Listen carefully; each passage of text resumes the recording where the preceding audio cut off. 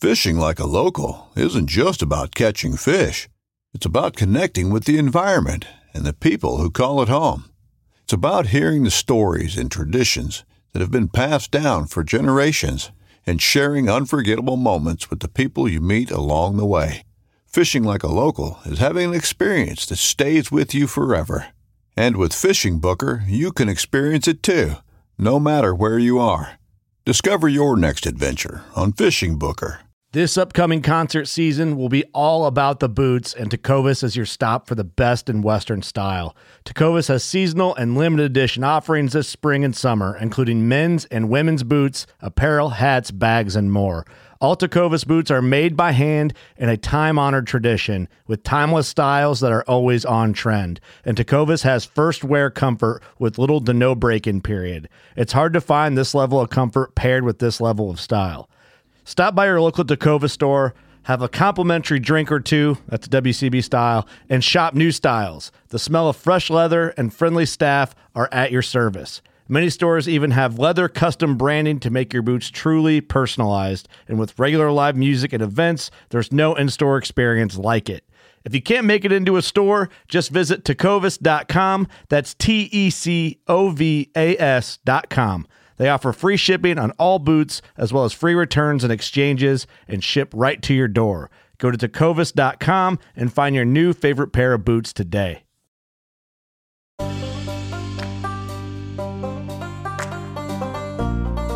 The summit is what drives us, but the climb itself is what matters. Conrad Inker.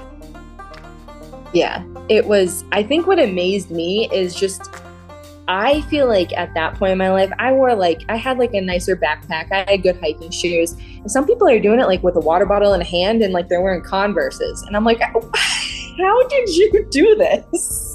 Like, you must have taken the train. I know, right? Like, did you just take the helicopter to the top, get dropped off, and then you just walk down? Like, it's crazy to me. I think, and the hike up to the subdome after you give them your permit, and then it's just so steep to get to the subdome. I'm like, this is it, this is great, this is done. And then you look and you're like, oh boy, okay, just bottle up all those nerves and let's just go. I'm Doc, and this is the John freaking Muir Pod.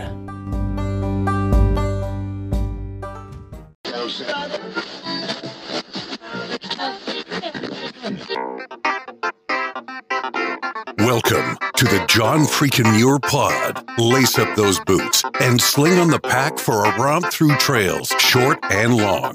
With your host and Renaissance man, Doc, it's time to embrace the suck.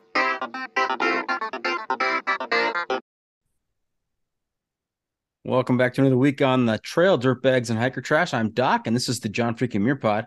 Let's start off with a reminder. If you are enjoying the podcast, take just a minute to help us out. Leave us a review on Apple Podcasts. And if you're not enjoying the pod, well, just go ahead and keep that to yourself. All right, let's get to this week's guest, an adventurer with lots of outdoor experience. Emily Latour is a travel nurse who has really taken the travel piece to the next level. She has been all over the country experiencing the outdoors. Welcome to the John freaking Muir Pod, Emily. How's it going? It's going good. Happy to be here. You excited? Yeah, I'm very excited. Nervous, but good nerves. Good nerves. Good. It's good to be a little bit nervous. That's good. Yeah, keeps you on your toes. I know you've had a lot of outdoor adventures. Have you picked up a trail name along the way? I have not, actually.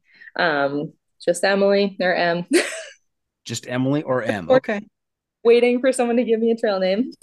Well, that might happen tonight. We'll see how it goes. Sounds good. Okay. Have you listened to the podcast before? Yeah, I've listened to a couple episodes, my long drives. Okay. Just want to make sure that you are aware of a segment that we do towards the end of each episode called the Pro Tip Insight of the Week. That's where I will turn to you and ask you to share some outdoor wisdom with our listeners to make their next experience even better. Perfect. Okay. The must bring gear review. All right, Em. Another feature we've been doing this season is the must bring gear review, sponsored by the ultralight backpacking gear company 6 Moon Designs. Here's how it works. If you were to let a stranger pack your bag with pretty much generic gear for a multi-day adventure, what is the one specific piece of gear you would insist on being packed? And if you've got a particular brand for that specific piece of gear, even better. So, Em, what do you have to have out there when you're adventuring in the outdoors? Definitely, I think I would need a good pair of shoes, and some decent socks. So I guess at the time, whatever shoes I have that are broken in right now, I'm using some Solomon trail runners that I really like, as well as Smartwool socks have been a kick of mine lately. That, or probably like a good fitting backpack, which I recently found one that has fit in me perfectly.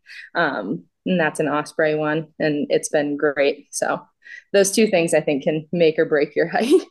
Yeah, you got to keep the feet happy. Yes. For sure. And Osprey, very popular pack. A lot of people use Ospreys. Yeah, I can see why. Yeah. I love mine. It's newer and it's been fantastic. So what type of adventuring do you do? Are you a section hiker, a day hiker, a through hiker? I'm definitely a day hiker. I haven't done any overnight hikes yet. That's like one of the things I want to do this summer, start getting into that. Definitely a day hiker with, usually if my base camp's like a tent, or I recently got a camper, or just wherever I'm living, while I'm on the road for work. And I have 2 dogs that come with me too. So day hikes are a little bit easier with them. What kinds of dogs? I have a 12-and-a-half-year-old Collie Lab mix, Cooper, and then a almost 2-year-old English setter, Chase. Cooper and Chase. Yes. Very good. Handful. And then we have back home where I live, we have one more dog, Muggsy, who's a lab mix, and he's 5. So we have a full house of dogs. You are definitely a dog person. Yeah. Okay. It's the hiking pole. All right. The next segment we do is called the hiking poll, and then that's poll with POLL, like a survey, not like the thing you hold in your hand when you're hiking. And this survey is going to help me give you a score on the sanity scale between 1 and 100. All right. With 1 being completely insane and 100 being completely sane. Where do you think you're going to fall on that scale? I think a little bit more on the sane side, I think. I haven't really done too many. Oh. I haven't done too many insane hikes or anything like that yet, I think. Okay. So you play it pretty safe usually? I think so, with the day hikes, and usually pretty prepared for what I'm doing. So I think I'm pretty sane, Okay. I guess. Now, I have 2 sets of questions. One set of questions is kind of designed for section hikers or through hikers, gets into, the kind of gear and equipment and opinions on stuff out there. And I also have another set of questions that really deal with some of the big issues facing society. Okay. It's really, both those questions give me some insight into your personality and your way of thinking, and it enables me to give you a score. Which set of questions would you like to try? The through hiker one, is that it's just through hikers and backpackers and stuff? Yeah, it's about equipment and preferences out there on the trail. I think we will do the society one, because I haven't really through hiked or anything like that. So stick with that. All right. I love your courage.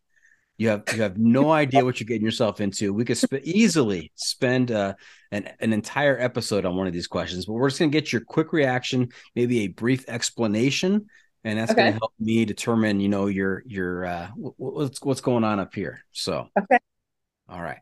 Question number 1 in the hiking poll, one of the big questions: does pineapple belong on pizza? Never. No. Why not? Because it's a fruit. It belongs in a bowl. So no fruit on pizza. No. Just fruit in bowls. That's it. No. Is tomato a fruit or a vegetable? I'm gonna go with vegetable just because of my previous. Just to make sure your argument works. Got it. Yeah. Okay. All right. Now the scoring of this survey is completely subjective. It's whether or not I agree with you. because I'm the Okay. host. And it's my Oh boy. podcast. So, I think I said that one from your so I don't reaction. want you to tell me what you think I want to hear. Don't try and read my facial reaction or anything. Just shoot it straight with me. Sounds good. Okay. Question number 2. Do you roll your toilet paper over or under? I don't pay attention, I guess, to that. It just goes on whatever way it's facing. Hmm. I don't know. Neither way bothers me. I Okay. think it's under right now. I think. But I She looks put like it she on. wants to go check just to make I sure. do. I think it's under. I As, think it's as soon as we finish tonight, we know where she's going. Yeah. Okay. All right. Question number 3. Do you use the Oxford comma? no, because I'm bad at English. I don't even know what that is. Okay. All right. So in a simple list, in a simple series, like if you're going to say red, white, and blue, how many Yeah. commas do you use? Do red, comma, white, comma, and blue. Okay. That's the Oxford comma. That second Oh, so comma yeah, use before that. the and. That is Yeah, the you have to Oxford have comma. a comma before the and. Yes. Have to have it right there. Yeah. Yeah. Okay. Does that make me good at English then? That's good. Yes. Oh, okay, Yeah. cool. Okay. Yeah. So, you get rid of the Oxford comma, everything just starts slipping. I mean, we're Yeah, no, talking about the end of society. yeah. It just turns into one quick phrase. You need to pause after every one of those Mhm. things. Okay. Question number 4. Netflix or YouTube? Oh, Netflix. Yeah. Netflix. And why is that? Why Netflix over YouTube? Because YouTube for me is like how to do things and on my phone. And then Netflix I pay for on the TV and it's just separate. Got it. And what kinds of shows are you watching on Netflix? You got any good ones that you're invested in right now? Netflix, well, always Grey's Anatomy. Always. That's just like that's the background show when I'm doing stuff and don't pay attention. I Um, mean, you're a nurse. You're a nurse. yeah. I have a nurse in the family too, and she claimed that she could do a running whip stitch way before she went to nursing school. So Oh because she yeah. watched Like Grey's Anatomy. after I watched the first episode. Yeah. Yeah. Mm-hmm. But you learn a very important nursing school in the very first episode, a nursing skill in the very first episode of Grey's Anatomy, though. I will say that. And I say it in my head every single day, every day. But yeah, Well, so Grey's. don't keep us in suspense. What is it? So when you come into the ER, they put you on the cardiac monitor. There's 3 colors, red, white, and black or gray, whatever color it is.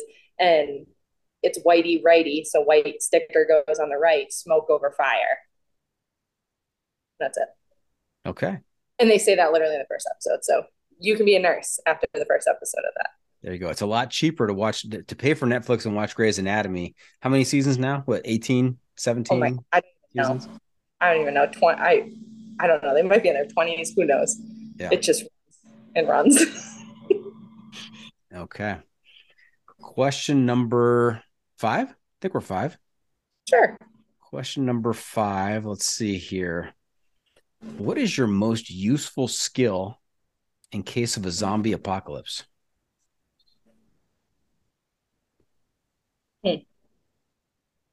I think that I can probably hide really well. I hate hide and seek, but I can probably hide really well because I don't think anything else would kill them. Do you have much experience hiding? No. So why do you think you're so good at it then? Lots of babysitting when I was younger and lots of games of hide and go seek. So, and I feel like you're just not going to win in a zombie apocalypse, so you might as well just try and ride it out somewhere. What would be the best hiding place in the area where you currently are? Like in this condo? Maybe not the condo, but maybe in your community. Oh, I was gonna say if it was in the condo, definitely maybe like up. There's a fireplace, so maybe like up the chimney, just like stay in the middle of the chimney. Um, in the community, I mean, you can get like really, really far into the mountains. I bet there's probably some shelter in the middle of the mountains. I'm in Colorado right now, so you could probably find some shelter somewhere in the middle of the mountains. That's probably a good approach. That's a much better approach than trying to stand up in the chimney. Yeah, I think so. It'd probably be a lot easier too. I could probably like nap in there or something. I'm not napping in the chimney. I'll be up for weeks. All right. All right. Question number 6. Would you rather always live 10 miles from where you were born or never be able to settle down in one place for more than a year? That's so hard because that's like I've just been so not settled for the past year and I can't wait to go home. Um, but I think, yeah, not being set, I would rather not be settled for more than a year. You don't want to be Makes sense. tied to one place forever. You'd rather have Yeah, to move around quite a bit. yeah, I think so. Definitely. Okay. And question number 7. Should the person in the middle seat of an airplane get both armrests? They should not get a single armrest. The person in the middle should not get a single armrest. No, they should get the armrest closest to the middle, the walking path in the airplane. Okay. So the window seat person has the window and the Yes. armrest next to the window. The person on Oh, the aisle has access to the aisle and of course has that armrest. Because of those benefits, is it justified for the person in the middle just to lay claim to both of those armrests on either you know side of it? what? I forgot about the armrest by the window. So I think, yeah, they might get both of them. I completely take back my initial answer. They get both. Okay. And if you're stuck in a middle seat, I mean, and you walk on the plane, you're sitting between two strangers, would you immediately stake out those armrests? I mean, would you just exert your will? No, I don't want to be a burden. So I would just like try and make as less room. I would take up as less room as possible. You would just give up both armrests and not have a window or the aisle and just, accept that? I think I would let like see what happens and let them like figure out what armrest they want. And if we're taken off and they haven't taken one of the armrests, I'm stealing that one then. You're a stealthy armrest stealer. Yes. Someone leans over to pick something up, the arm slides in. Yep, gone. You take your hand off that armrest or your arm off that armrest, and it's mine. It's a free game. All right. Yep. Let me take your answers. I'm going to put them through the John freaking Muirpod algorithm. I have to do some math here, and we'll see what happens. I have to carry the 2. I'm going to divide that by √3. Going to multiply by pi, and we're going to adjust for the temperature currently at the top of a 14er in the Rockies because you're in Colorado, and I come up with a solid score of 64. Okay. I thought it would be higher with you, truthfully. I was sort of thinking like 60s, 70s, maybe. Yeah. I don't, Okay. that's sort of kind of in my wheelhouse that I thought. All right. Would that be consistent with what your family thinks of your sanity score? I don't think so because I don't think they're pretty much like aware of all of the other insane things I could be doing. So what they think I do is crazy. Mm-hmm. So I think to them, they think I'm definitely insane. I'd probably be like a 20, but like I could I could step it up a few notches still, 100%. Okay. All right. Hey, before we get too far down the trail, let's back up a little bit and let's hear about your background. Where'd you grow up? What kinds of sports and hobbies were you involved in as a kid? And how'd you get involved in outdoor adventure? So I grew up in Massachusetts. That's where I live now. I live literally probably 10 minutes from the town I grew up in. Um, so we grew up like camping, tenting, and we would hike like the mountains that are just around us. There's not too many huge mountains in Massachusetts. They're like 2,000-ish feet. And then like Mount Monadnock in New Hampshire. I don't know if anyone might know that. That's a little bit more well known. But just doing that and like tenting wasn't really aware, I guess, of the whole hiking, national parks, backpacking. I wasn't really aware of any of these things that I would ever imagine doing. Um, and I pretty much growing up, I was athletic. I played like soccer, lacrosse. I ski raced a lot, and that's why I'm in Colorado in the winter to do that. So I guess my hobbies sort of push me to go the places that I end up, and then I have been expanding what I like to do slowly now that I'm an adult.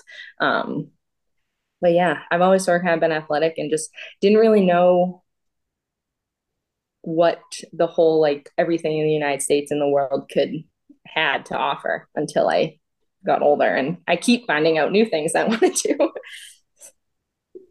Okay. And so you grew up in Massachusetts. How many brothers and sisters did you have? Do you have I have one younger brother. one younger brother? And Mhm. is he also in the medical profession? He is not. He is a lineman for National Grid, so he works on like the power lines. Right, right. And is he currently in Massachusetts as well? He is. He lives just south of Boston. So Okay. he's a big boat guy. He Oh, lives at really? like by the ocean, and yeah, big boat guy. Definitely. He was just here a few weeks ago skiing with me. So he likes it, or he snowboards, but he came out. Okay. Now you mentioned earlier a camper. Are Hmm. you traveling the country as a travel nurse in a camper? So that was my idea when I got it. I lived in I took the camper up to Maine. I worked up in Maine for a little bit. So I did that this past summer. I lived in my camper, which was awesome. Before that, I did like a little road trip to test it out because I like sold my old one. I had an old one I used a couple times, but was not for me. So I bought this newer one, did a little road trip around New York because New York wasn't really a state I'd been to, just to like tow the camper and just use everything in it before I commit to living in it. Um, and I gave myself a little 2 day buffer to get myself up to Maine and went up to Maine and lived in it. I plan on living in it more and traveling. I was actually going to go, instead of New York, I was going to go to Yosemite and the Tetons and visit there because I've never been there. But then, that little mudslide thing happened this summer. Yeah, so that sort of put a damper on those plans. But my plans this summer to do more stuff like that. I would have loved to bring it out here, but a little cold, and it's definitely not a four-season camper. Um, So but tell us about the camper. Is it a like a motorhome or is no, it it's a travel trailer. So it's like 24 feet, and I pull it behind my truck. It has like one bed in it. You can pull the couch out. Has a little kitchenette, bathroom, shower. So I like fully can live in that totally fine. and so And when you went up to you said Maine, right? You went up to mhm, Maine? When yep. you went up to Maine with the travel trailer Hmm. and you lived in the travel trailer, where would you park it? I parked it at a campground. So I lived in a campground just to have utilities, and pretty much I needed really AC for the dogs because they were in there when I was at work, and it was the middle of summer, so it could get pretty hot, and trailers like a tin can. So Hmm. I needed that. And then the way travel nursing works and you get paid, you need to like duplicate your living expenses, and what you pay to live in a campground suffices for that. And the whole IRS that can get in the way. Got it. Got it. So Now, what type of nursing did you get involved with? Do you have a specialty? yeah, I'm an ER nurse. I have a E- little An ER nurse. Yeah, Wow. I have a little side job in the ICU, but mainly an ER nurse. Okay. So I'm sure as an ER nurse, you've seen a lot of things come through the ER. Yes, definitely a lot of things, but those paramedics clean them up and they make them nice and pretty-ish for us. Pretty-ish. Yeah, as pretty as they can make some things. Okay. Now, without violating HIPAA, Mhm. what? Don't name any names. Don't give too many identifying details. But what are some of the worst things that you've seen come through the ER? Um, well, then that makes it really hard for the identifying details. But um, probably like I've seen some brains, some eyeballs pop out, things of that nature are pretty intense that I've seen. Yeah. Um, so those things I don't want to ever be able to see. These need to stay inside the body. Those are bad, so they come to us. Um, but yeah, those things are it gets a little gory. Yeah, and I forgive my ignorance, but if an eyeball pops out, I mean, is it able to be put back in? It kept suctioning itself back in and it would like do it itself. Yeah. it was still functional afterwards? I'm not too sure. That went to a higher level of care, and yeah. Yeah, emergency room medicine is kind of like being a junior high principal. You only have them for a short period of time, and then Yes. you move on to the high school. You move them on somewhere else. Yeah, I don't know what happens with them. They just, I see these things and then I like try to patch them up more, and we try to fix the problem real quick, and we fix the emergencies and then send them wherever they need to go. Yeah, you're kind of addressing maybe some low level stuff that people come to the emergency room where they really didn't need to come to the emergency room, or you are taking care of some major trauma, trying to stabilize stuff and move them on to where they can get more help. Yes, pretty much. That's what we Okay. do. That Okay. is a perfect explanation of that. Oh, good. Hey, all right. All right. This is not just a hiking podcast. We also talk medicine here. Yes. I'm sure one of my listeners is going to write in and send me an email about whether or not an eyeball still works after, coming out and going back in. I don't know. That seems very disturbing. I'm sure on Google they can probably give you some very nice videos of it. There's everything on there. So That's right. And I grew up in a time when everybody did not have the entire world's knowledge in their pocket on a smartphone. When I was a teenager, we used to have yeah. to look stuff up. We used to have to we could have arguments with each other, as teenagers tend to do, and we couldn't fact check them in real time. We would have to just agree to disagree without being able to prove the other person wrong. Oh jeez. That's not a thing anymore. No, no. I mean, literally anything you want to know, you can find out in an instant. I mean, Yeah. there's not a whole lot of hard work to that. No, I think it's a good thing and a bad thing. Definitely. Okay. Now, what are your ultimate goals with nursing and medicine? I like being a bedside nurse, and I'm pretty much doing what I have always wanted to be doing. With nursing, my whole dream was to go to a place where I can ski and work and just have an awesome winter. And I'm literally have been living my dream the past 3 months, and this is it. This is what I wanted to do. So I gotta figure out what I want to do next. All right. So take us through the typical week of the ER nurse. So like this week I tried to pack in a bit more because I actually move home next week. So what did I do? Sunday, I definitely I'm actually gonna pull in my calendar because I can't even remember. They all mesh into one. If when I worked. I don't know. Let's see. Yeah, okay. So Sunday I worked. Sunday I worked. Monday, I worked until 1 a.m. So I slept in a little bit Monday. Um, and then that was a pretty slow day for us. I brought the dogs on a hike, and we just went like to the park next door and made dinner. Pretty slow day. Tuesday, I skied at Winter Park. Wednesday, I worked again until 1 in the morning.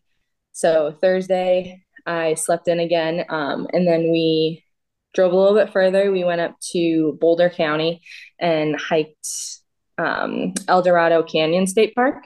So we did a pretty cool hike up there, and it was way colder than I anticipated. And then today I skied at Copper Mountain, and tomorrow I go back to work. Okay. So how many days a week do you actually work usually? 3. And I'll pick up overtime, like for another four, Right. 12 hours if I want. Yeah. So, The nurse in my family is my oldest daughter. She is a labor delivery nurse. oh, And that's so terrible. similar schedule. She worked, yeah, terrifying. Yeah. When she was living at home with us, she would tell stories. I'm like, hey, I'm eating dinner. I Yeah. don't need to hear all the details. Yeah. No, I don't need to see any babies being born. No, they need to go right upstairs. All right. Now, so you don't plan on living in your camper full No, time? maybe not right now. Mm-hmm. Um, right now I have another job set up back home. So I'm going to go live in my house. A couple trips with the camper and going tenting this summer, but we'll, uh, we'll see. I don't really know what's going to happen after 3 months. I don't know where I'll work. I could live in it again. I could go somewhere like this where it probably wouldn't be the best choice. So we'll see. But definitely in some point in my life, whenever it happens, I do want to like live full time like camper and just travel the country. And whenever it's time, it'll happen, I think. Mm-hmm. Do you watch YouTube? You talk about YouTube as being instructional videos. Do you watch YouTube on van life and kind of get tips from folks out there?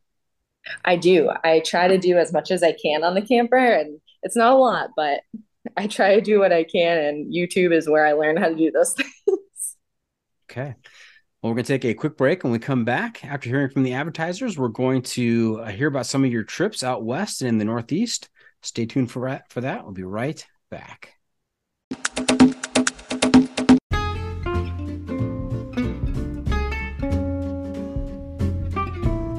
From the backcountry to the backyard, we believe everyone deserves the highest level of protection. Since 1984, Sawyer Products offers the best, most technologically advanced solutions for protection against sun, bugs, and water, using time-released liposome technology, topical insect repellents, and new standards in water filtration. And with every Sawyer product you buy, you are helping to provide clean water through 140 charities in 80 countries with their long-lasting water filters. Every Sawyer product you buy is an investment in our common humanity. Choose Sawyer and keep the adventure going, knowing that their products have been tested and chosen by those who count on serious protection on the trail all day long.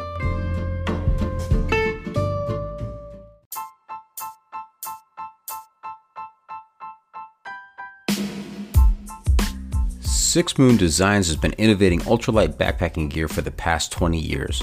With a wide range of products ranging from ultralight shelters to backpacks and accessories like their extensive line of trekking umbrellas, Six Moon Designs is sure to have a great piece of gear for your needs. With the company philosophy being that gear should aid one's experience, not define it, Six Moon Designs thinks the more time people spend outside the natural world, the better off this world will be. And remember, go wild, live young.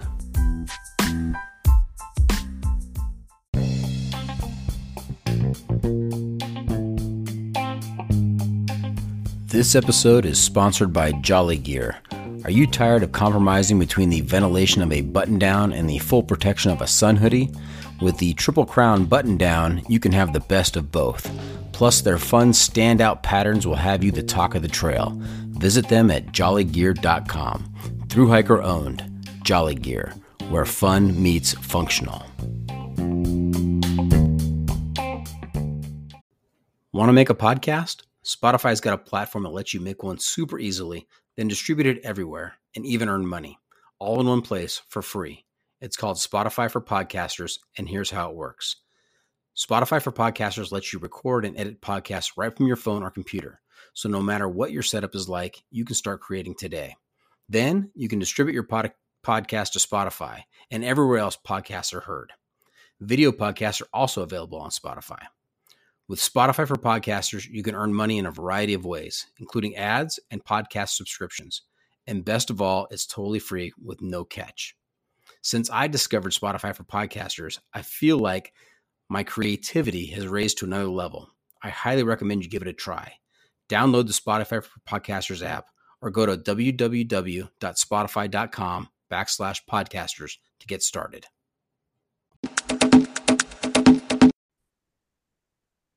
And welcome back. We were talking to Emily Latour, or as she said, just M. And we've heard about her background and what she's doing to pay for her adventures. Well, let's talk about some of your past experiences out on the trail. I know you stick mostly to day hikes. Where have you been in the U.S.? Has it just been strictly U.S. or have you gone international as well? I have not been international. I've just been in the United States. I've been to Zion, Yosemite. Right close to me is Acadia in the White Mountains. Been up to Baxter State Park where Katahdin is, Bryce Canyon, bunch of places. Okay, let's start with somewhere that's pretty well known in the country, and I think that's Mount Washington. Mount Washington typically is known for some really intense weather. I think it just set the record for 110 below a few weeks ago, which is just mind-boggling. Yeah, Mount Washington was actually the first 4,000 footer I've hiked in New Hampshire. There's 48 of them, trying to do them all. Um, so I did that back in 2016. Me, my best friend Anna, and my dog Cooper actually hiked it with us. Um, we hiked it in June, so it was like beautiful at the bottom. Didn't really know what we were getting ourselves into, we were just like, I don't even think. Yeah, no, I was probably like maybe early 20s, late teens then. So was not too sure what I was getting myself into. Definitely did not have the right gear or anything like that. I think I just wore like a sweatshirt. Um, and we got to the top and it must have been like 30 degrees. The winds were like blowing my dog across the parking lot. It was awful how bad the weather was. But when we got to the bottom, super happy. Totally forgot about what the weather was like up there. But yeah, definitely that sparked me wanting to start doing the 48 in New Hampshire, just from how awesome that felt after and how accomplished it felt. Like we hiked Tuckerman's Ravine, which I would definitely suggest if anyone's looking to do Mount Washington. It's difficult, but totally worth it. Okay, now let's talk about. You said you were maybe a little ill prepared. Let's start with your footwear. What were you wearing on your feet? I was I remember I bought these shoes and I don't know what brand they are, but there were some hiking shoes I found at like it's called Bob's stores. I don't know if they're anywhere around. They're like similar to like a Marshalls or something like that. Okay. I think they're probably just labeled hiking shoes. I was like, oh, these look good. Sure, I'll do that. Yeah, nope, those got replaced real quick. Okay. And what are you wearing now? How have you changed? I they those ones were trail runners, and I still have just done trail runners, and I'm in some Solomons right now. Mm-hmm. I really like those. Yeah, those are a good brand. A lot of through hikers are wearing Solomons out there. Okay. How about did you carry trekking poles? No, and I still don't. You still don't. Nope, I've Oh, never really trekking your poles ever. your score just went down another 4 points. You're now at 60. What is your aversion to trekking poles? Nothing. I don't use anything just because usually I'm hiking with my dog. So if I'm like putting them on the leash and off the leash when people are coming and stuff, and with the poles, it would just be too cumbersome. So I just nix them all together. But I think I might need to get some soon. My knees in my old age are feeling it. Your old age. Now, how was hiking Mount Washington with your dogs? So just one of them went with me and Mm-hmm. he did great. He's done all my 4,000 footers with me so far. Um, and that one, he definitely gave me a heart attack. If there's a little waterfall on your way up, and he decided to, look right over the edge of it. But he's good. He's like hopping on all over the boulders and everything. He does great. He Okay. just came out of the bedroom. He knows we're talking about him. His ears were burning. Now, how Yeah. many of the 48 have you done? Believe we've done 14. It's taking us quite a bit, but we're working. I hope to, when I'm home this summer, to kick a few more off the list. Now, people can get pretty obsessed with the 48 Yeah. 4,000 footers in New Hampshire. That's usually what I plan my vacations around when I am doing them. I pick whatever mountains I want to hike and I find a campground near there. And we do those. Lately, I've been picking ones that are a little bit shorter for Cooper because he's getting older and I want him to do as many as he can. Um, but yeah, some people want to do them just in the winter. They want to do it in one winter, one summer, one year. And I just working and having other things going on. This just not feasible for me. Maybe someday, but I mean, it's been how long? What, 8 years, and I'm still not even halfway through. So Yeah. Have you heard of gridding or the grid? Isn't that, no. isn't that where they try and climb every mountain, every 4,000 footer in every month of the year? Oh yes, okay, Yeah. yeah, I've heard. Yeah, that to me, I don't know how people can do that. I have zero clue. Yeah, that's Some bonkers. are intense. Yeah, Okay. Now there's a train that goes up to the top of yeah, Mount Washington as well as a road. yeah. Yeah, frustrating as a hiker when you get up to the top that other people are up there that didn't do it the hard way. Yep. Yes, absolutely. And it was also very tempting to take it down, but we didn't.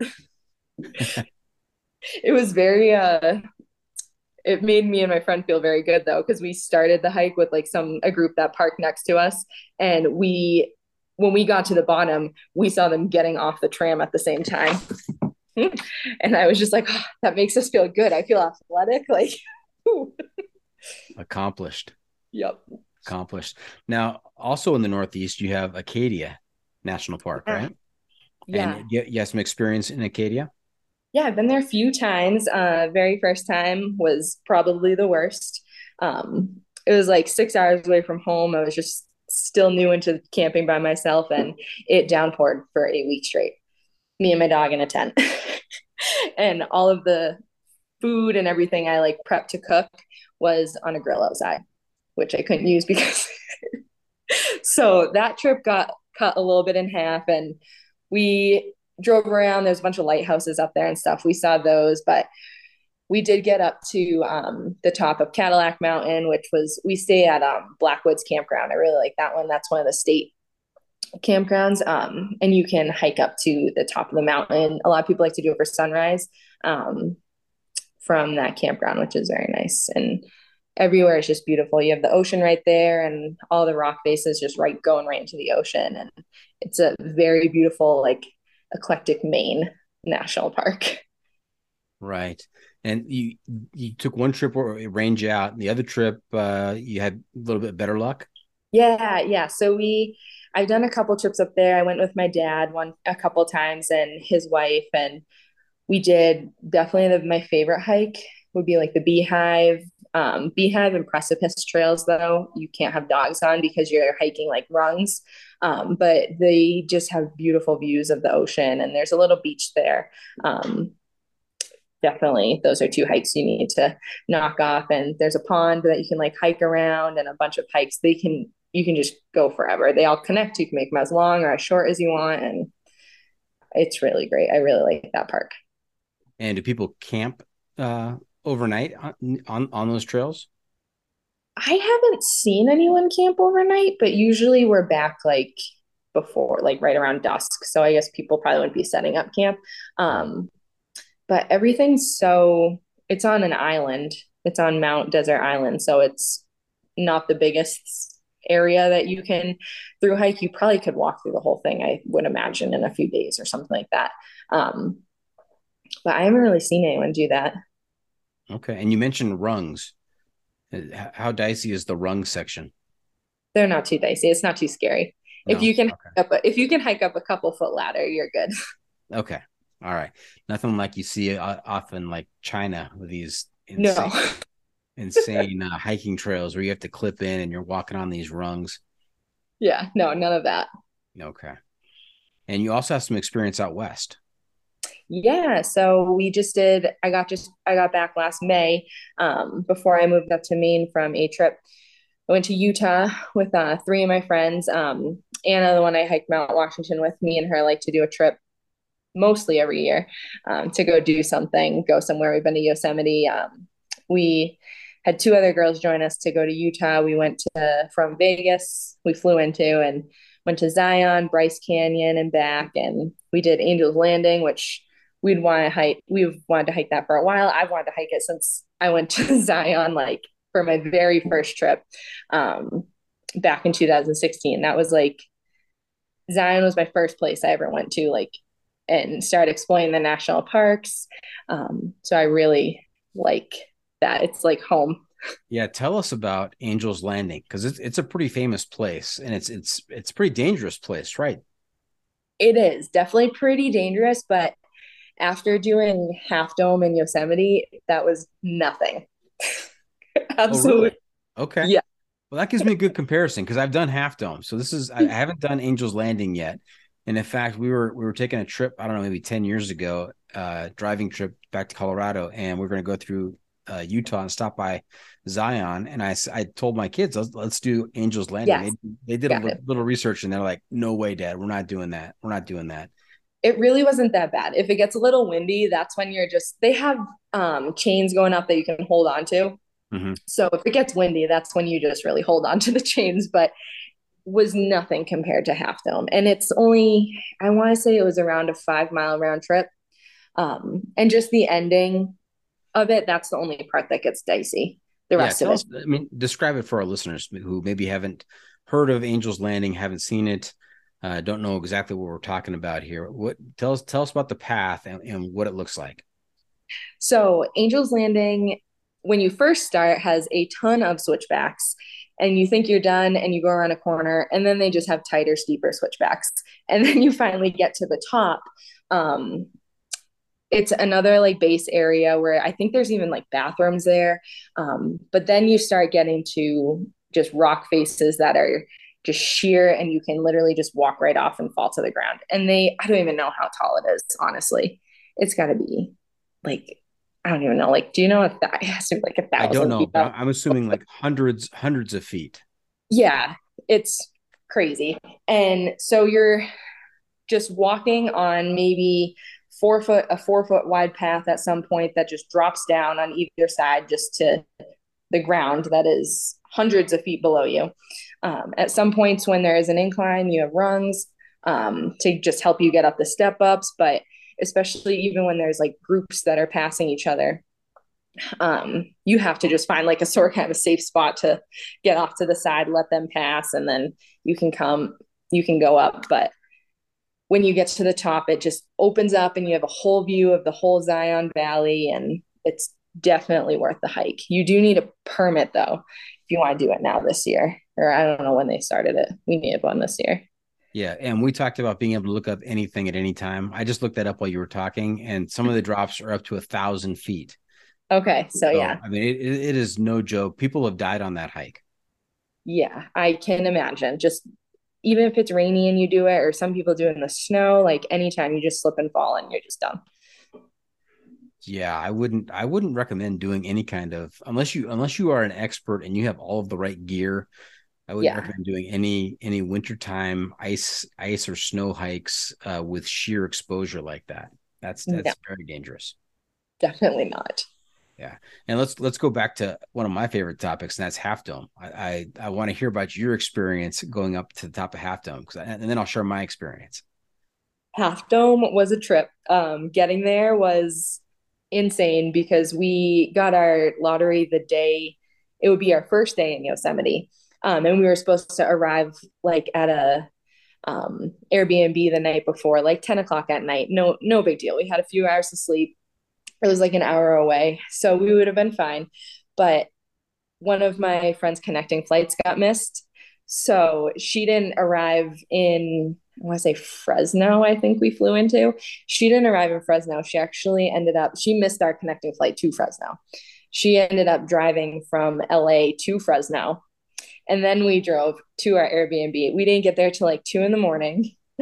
And then both of us, I want to say we maybe slept 3 or 4 hours maybe. And then we started off and took off for the 16-mile hike just to get to, I will never see anything like Half Dome ever again. Just this massive rock face with what seemed like toothpicks that just hold you. I think they're just like toothpicks in the stone that I was not prepared for. She thankfully brought us an extra pair of gloves for me because she knew I was not prepared with gloves. But I can just remember thinking, going up and holding onto the chains and just thinking like that someone on the top could slip and fall and just take us all down.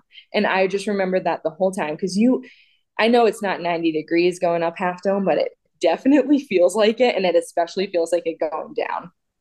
And the whole time I'm just like, someone could fall and we're just all done. Yeah, you hit a lot of the points that that was my same experience. I had a buddy and his son who did it the summer before, and we got permits and for the following summer, and I asked him, hey, how was it? And he goes, oh, it was great. It was great. Yeah, it was great. That's it. I mean, he didn't give me a whole lot of explanation. I heard there was cables that you use. They call them Yeah, cables that you go and it's like 45 degrees. And so I'm thinking in my head, like all right. I 90. mean, I didn't get a big reaction out of my buddy. Yeah. This is going to be a piece of cake. And you kind of glossed over the point about getting there, right? Because it's 16 miles round trip, so it's 8 miles, Yeah. right? You start off with, and you're going up the Mist Trail in Yosemite, which is no joke. You're going up by No. Nevada Falls and climbing these huge rocks and it's quite a bit of exertion to actually get to the subdome of Half Dome, which is kind of the lower part of the mountain. You have to climb up. It's pretty severe, pretty steep. Before you get to the subdome, sitting at the bottom of the subdome is a ranger in a chair, and he's checking permits. Did you have that experience too? I did. And I was so curious, like, if do they do this 5 days a week? Like, how many days a week do you do this? Right. Yeah. Yeah. And again, the ranger not helpful. He didn't No. give any explanation. It's Nope. like, all right, check your permit, and he's like, all right, go ahead. Permit You're and on go. you're on your own. You're on your own. There's no instruction. There's nobody directing traffic because there's traffic going up and there's traffic coming down. And some people have like safety gear clipped into the cables, which I Yeah. had no idea about. So Nope. I didn't. I didn't have gloves. And so Oh. I'm going up. I'm going up. These guys are coming down. It's a free for all. And I'm thinking the Mhm. same thing you're thinking that, I get jostled or bumped the wrong way. And that's it. That's it. It's no joke. Yeah. It was, I think what amazed me is just, I feel like at that point in my life, I had like a nicer backpack. I had good hiking shoes. And some people are doing it like with a water bottle in a hand and like they're wearing Converses. And I'm like, how did you do this? Like, You must have taken the train. I know, right? Like, you just take the helicopter to the top, get dropped off, and then you just walk down. Like, it's crazy to me. I think, and the hike up to the subdome after you give them your permit, and then it's just so steep to get to the subdome. I'm like, this is it. This is it. This is great. This is done. And then you look and you're like, oh boy, okay, just bottle up all those nerves and let's just go.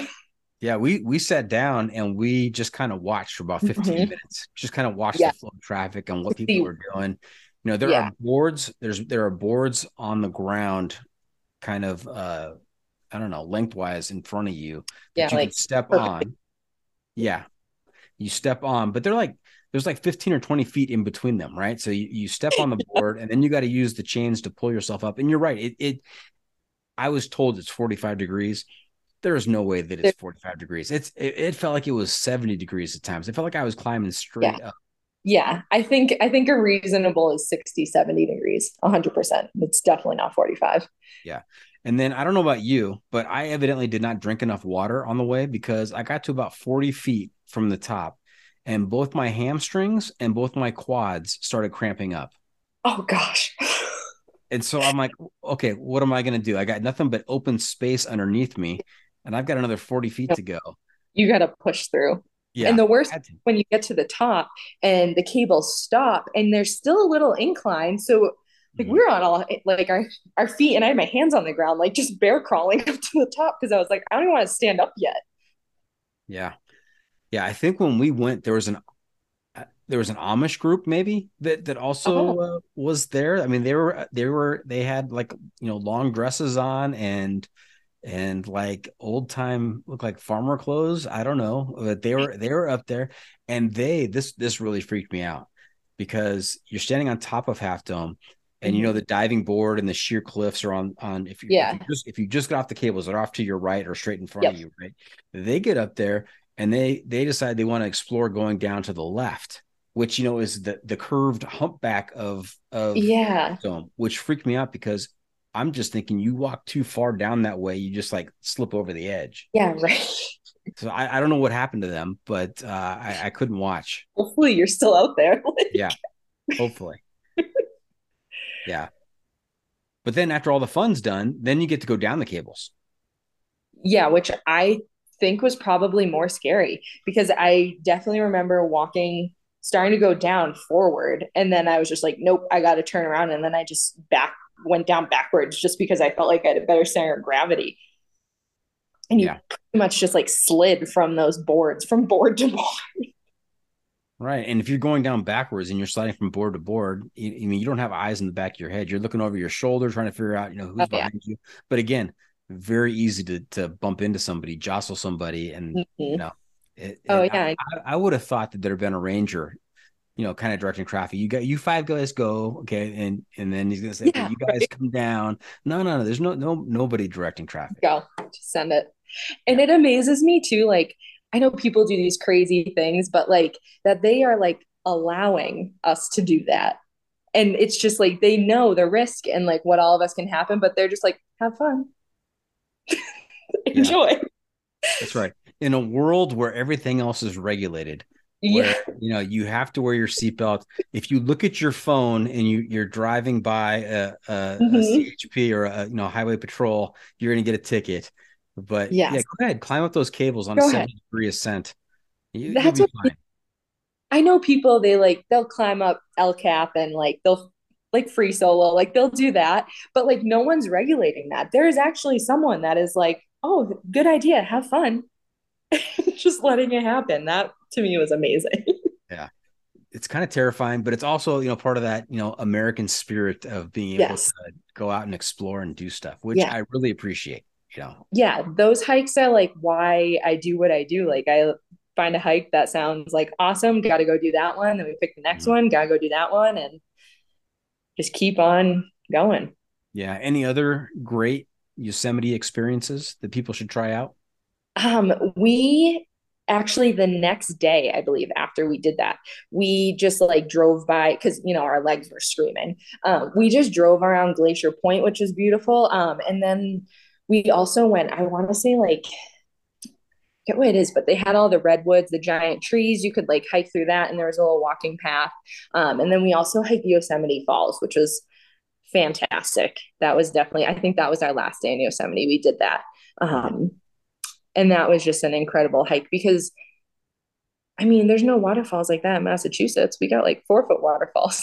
So just to see these great, like probably 1,000 foot waterfalls is insane. And I'm hundreds of feet away and getting soaked by them. Like, I was not expecting that. Okay, Emily, I've got something for you. When you have a 3-week break, you can Yes. apply for a permit that starts in Happy Isles, just in Yosemite, and it Yep. heads south for 211 miles, and it Okay. ends up on top of Mount Whitney. It's called the John Muir Trail. Oh, I've heard of that. You've heard of that? Okay, so I want you to look that up and study that. That is a great if you're gonna start through hiking, that would be a great start. That will be on my list, definitely. It's epic, definitely epic. All right. How about, I mean, you're in Colorado now. How much hiking have you done in Colorado? We've done some day hikes, just around here and there, just around my skiing schedule. That was pretty much the reason I came out here. So I wanted to do that. But um, like I think honestly the best one I did was yesterday's that El Dorado Canyon. We did like Rattlesnake Gulch and just beautiful views. There was like a continental divide outlook, so you can see it's just massive everywhere, massive mountains. It's been amazing out here. I don't want to leave. And you said you're going back to Massachusetts for a job. Yeah. What Yep. is it? Is it nursing? Yep. Yeah. It's a travel job. You can do local travel jobs. It's Okay. it works a little bit different. Um, but I got a job there for 3 months, so I'll live at home for a bit, which I'm very excited about because I haven't for like 9 months. Mm-hmm. So Now with travel nursing, they make more per day than just your regular nurse in a hospital yeah, yeah, because you're also responsible for your own benefits. yep, yeah. Usually we don't get benefits. Sometimes you get some. Like usually they'll offer retirement or they'll offer health insurance. It's sometimes not the greatest. It depends. There's like a bunch of agencies out there, so it depends which one you work for. Um, and then also the main reason why we make more is to offset our living costs because out here like I have a mortgage back home, I have to pay for housing out here, I pay for a condo, so it's pretty much to pay for that, to pay for your travel out here. I think it's It's not listed in our contract, but I think there's a little minor inconvenience fee from being, 2,000 miles away from home and everything. But I have definitely, I think, found the joy in it and really have, I think, gotten the most out of what I can out here. I've seen a bunch of things that I never even thought existed. I went up to the Rocky Mountain National Park. I didn't do any hikes. I want to do a couple of them, but every day that I have planned to go do that, it's snowstorming and probably not the best thing to go out there by myself, I would think.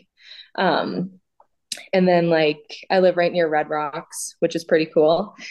And been down to Garden of the Gods. Everyone should always check that out too. That is beautiful. Yeah, I've been there myself. That is very cool. Yeah. Okay. Big demand for travel nursing. There was like during COVID, I think because a bunch of people were getting away from bedside and a little bit after COVID, but now it's starting to die down a bit. The rates that places are offering aren't as much. And there's just not a lot of hospitals I've noticed, I think, are getting away from using travel nurses, which that's their choice. And it is, but I don't know who's going to work Mm-hmm. because everyone wants to be a travel nurse now, which I don't blame them. I Yeah. love it. A lot of upside to being a travel nurse. I mean, look at everything you've Yes. seen and been able to experience. That's awesome. Yeah. Now, is it ER medicine that you're going back to in Massachusetts? Yeah. Okay. Yep. Is that where you want to stay? ER? Yeah, I'll probably do that. Yeah. I work in a children's ER right now, and then I'm gonna go back to a critical access ER, which is just like a small ER that we stabilize and usually transfer out. Got it. Got it. All right. What's the next big adventure for Just M? I think I'm gonna tackle the overnight hikes. There's a couple this summer. My boyfriend Bennett has done them, so we're gonna do it together. And there's a couple of those 4,000 footers up in New Hampshire that are like 30 plus miles, I think, or you can make 30 plus miles. So hopefully knock a couple of those off my list. We have a tenting trip up in Vermont planned this summer, as well as we're gonna go back to Acadia too. Okay. Sounds like an exciting jam-packed summer. So I'm very excited to get back home. All right. Hey, Just M, do you know where we are? I don't know where the picture in the back of your thing is, but I don't know where that is. I'm in Colorado. Well, the picture behind me, that's in the Sierras. That is Oh, okay. Evolution Lake, right off of the John Muir Trail. Oh, perfect. I will see that soon. Yes, you will. Yes, you will. But actually, where we are, The pro tip insight of the week. yes, that's right, half calf. It is time for Just M to tell us some of her trail wisdom to share with our listeners to make sure their next outdoor experience is even better. So, what do you have for us? Any advice?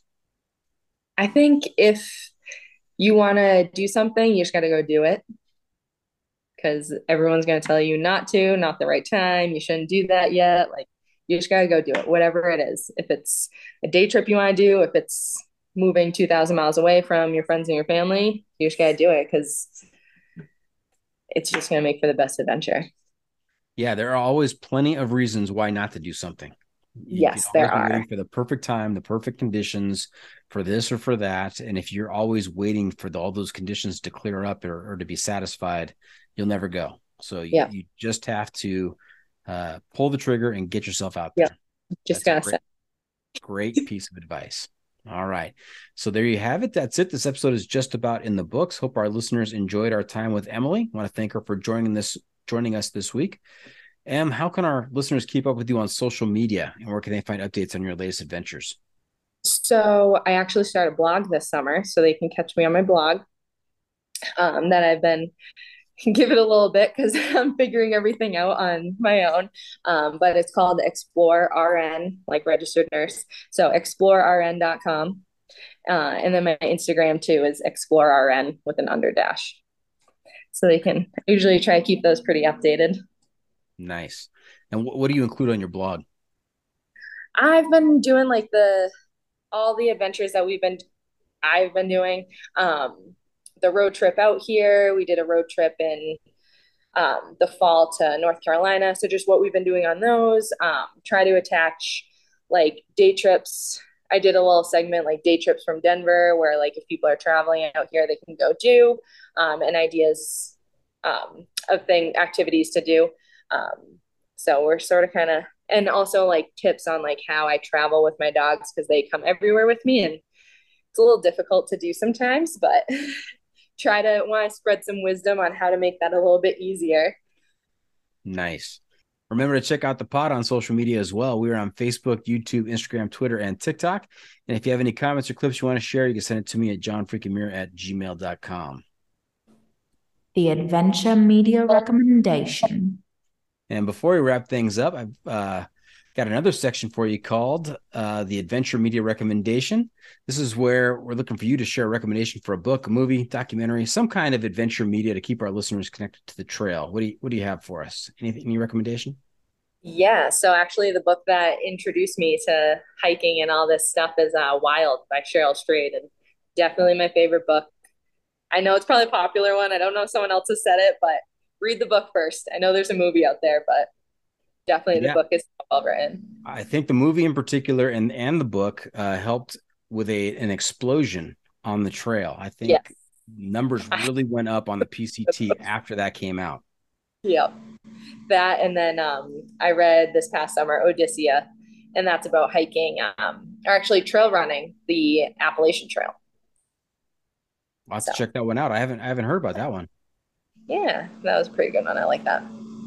Okay. What have we not asked you? And before we wrap things up, one more segment for you called What Have I Not Asked You That You're Dying to Tell Us About? What do we miss tonight? I think maybe one of the other most awesome hikes I ever went on was probably Knife's Edge on Mount Katahdin. So it just goes right to the end of your AT hike, but Knife's Edge is definitely something that everyone that's hiking the AT, or just I hiked just Katahdin for the day trip, and definitely should do that one. Did you run into any through hikers finishing up? No, I didn't. I was a little sad. Wrong time of the year?